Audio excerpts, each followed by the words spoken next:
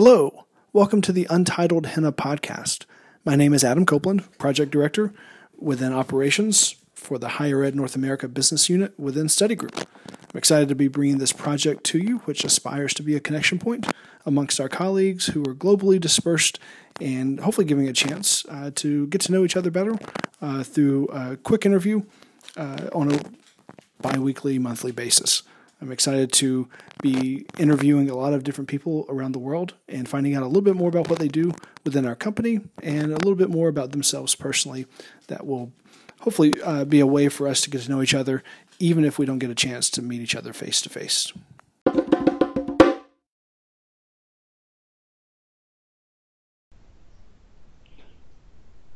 I'd like to welcome Nusrat Bashir, one of our Associate Directors of Student Recruitment for HENA. And Nus, thank you for joining today. And can you start out by introducing yourself and give us a little background on who you are? Yes, absolutely. Thank you, Adam. So as you said, I am the Associate Recruitment Director. I manage the EA region, and I lead an absolutely fantastic team of 5 recruitment managers who are each responsible for a number of sub-regions across EA. And ultimately, our objective is to grow NSE enrollments across the HENA portfolio, but we do focus on key centres in priority markets.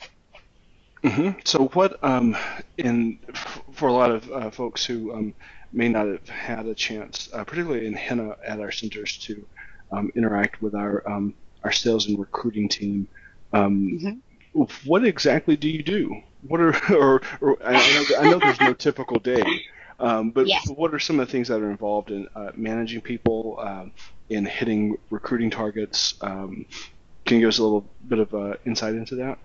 Yes, absolutely. Happy to, Adam. So much of what I do on a daily and I would say weekly basis is really just making sure that we're on track in terms of, reaching the milestones we will have set to hit the the confirmation targets, and especially at this time of year now, as we're getting closer to application deadlines, then seeing where we are, once the pipeline reports come out, which is usually every other day, is really critical. Having one-to-ones with the team, making sure that they're on track with the plans. A lot of the planning happens, well in advance of each of the intakes. So we will have already agreed on, which are the focus centres that the team, will pay particular attention to, where they have specific targets, where we'll have partners in the market, where we're doing additional activities such as, working with our agents to develop marketing campaigns. So a lot of the planning happens in advance, and then much of the time the team is out in the market, working on those initiatives. So it's really making sure that they're on track, that they, if they hit any bottlenecks or any issues, that they can come back to me, and we work obviously very close to the OD teams of people like yourself when we need things like extending application deadlines. That's obviously crucial at this time of year, and working with the folks in marketing and admission. So there will be things, no matter how much planning we do in advance of the cycle, then there will be things that happen. The market is always changing, where we need to go back and forth, whether it's something we need to change with the, admissions criteria, or, there's a specific request for some new marketing content. So predominantly the team are out in the field, driving applications, working on conversion, and I work specifically, I would say, a little bit more since I took on this role with the 3 functions I've just mentioned to support the team. How did you come to work with Study Group, and when was that?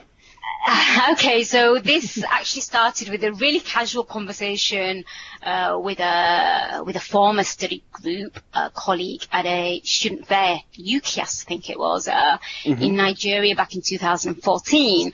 I was working at the University of York at the time. I'd been there for 8 years and was just, looking for something new. So I, just mentioned I was looking to make the move from the university sector to a more commercial, sales-oriented organization.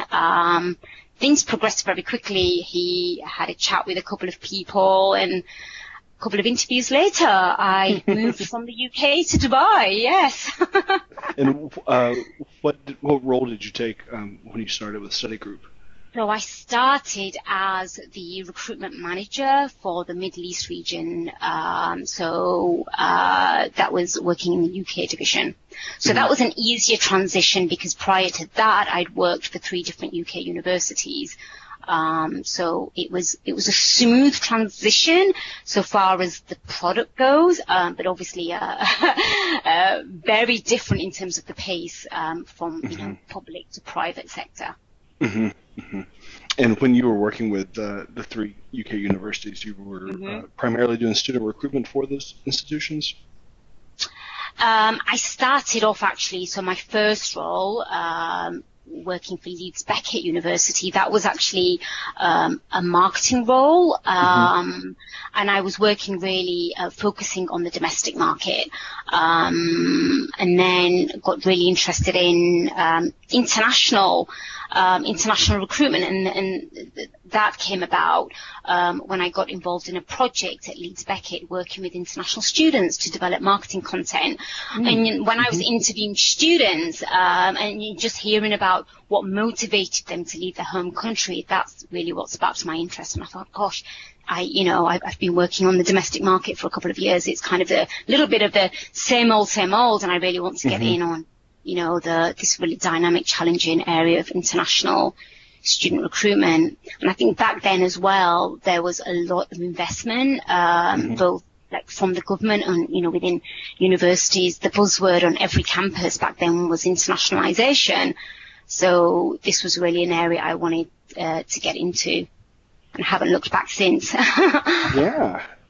What was your, what was the impetus or the path that, or the desire to get into education to begin with?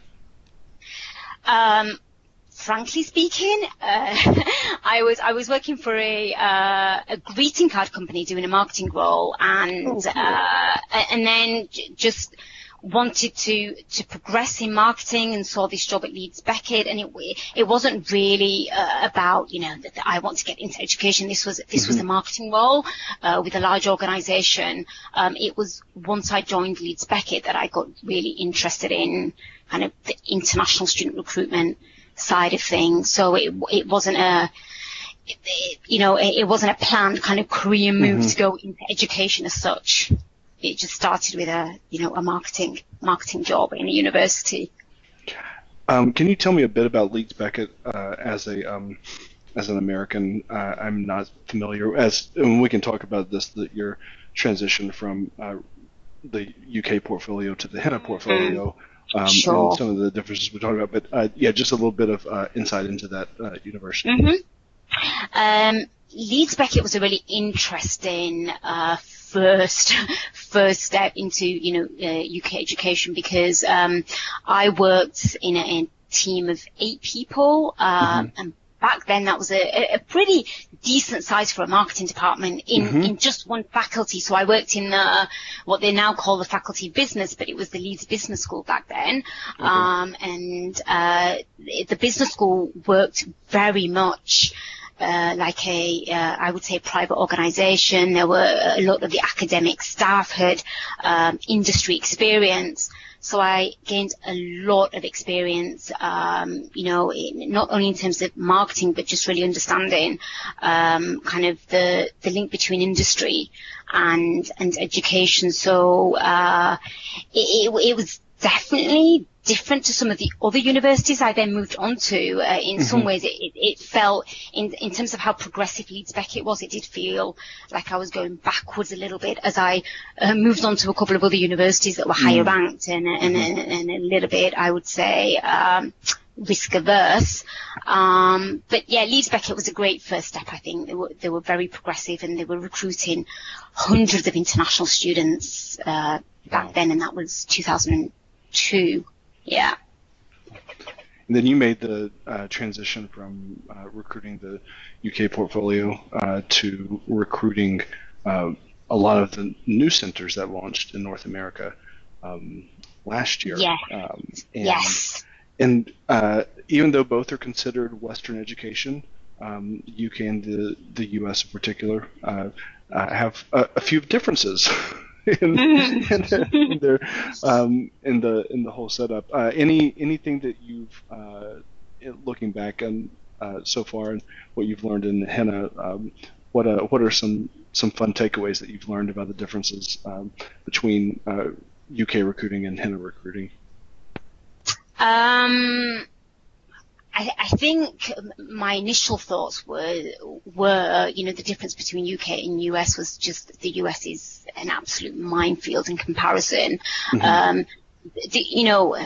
We use lots of acronyms in education, and I think I became so familiar with the UK, having gone through the British education system myself. Mm-hmm. It was, if somebody mentioned a particular university, I knew something about them. And I think moving across to HENA and hearing all these different universities and competitors, it felt, honestly speaking, quite overwhelming. Mm-hmm. If somebody said, oh, Shoreline has just signed X, it went over my head a little bit. I'd had to kind of go in and Google. So there were, I think in terms of the learning, it was a steep learning curve, just in terms of, I think, volume and just obviously the size of the US and the number of competitors. I think the other main difference I think I found, these are not necessarily fun facts, but mm-hmm. I would say is that with the UK, a lot of the universities have established international offices, so they have outside of the academic community, they have mm-hmm. Full-time recruiters, and that always made my life easier as a UK recruitment manager, because you were speaking to people who had a lot of experience in those markets, and I think it's very different in the US. I mean, obviously we have some great examples. We have people like Ed at JMU and Renee at Lynn, etc. Just a couple of examples of people who go out there, they know the market really well. But I think just from one of my big trips to China with, a couple of people from the universities, West Virginia, Western Washington, it was mm-hmm. very clear that they were not necessarily the right people to have in the market. Mm-hmm. And it was just really a lot more hand-holding than I mm-hmm. envisaged I'd be doing, I think, with some of the partners. So that's been interesting. Mm-hmm. Yeah, but I think we're getting there, and obviously the great work you've been doing, Adam, in terms of facilitating and finding the right contacts, I think he's making that process a little bit easier when we're out in market. What are some of the things that make you excited to do your job? Or what are some of the things that you do that bring you most fulfillment or joy? I have to say, obviously, being in sales, seeing those confirmations coming in, but especially when the confirmations come in as a direct result of a particular recruitment initiative, because you can measure the ROI pretty much straight away, and as long as it's not a high visa risk area, then that does make me super excited. I also really enjoy working with our partner universities in market so that they can get a better understanding of our operation and be able to get feedback, from our agents. So it's not us just telling them at steering what some mm-hmm. of the objections are. They're hearing it out in the market.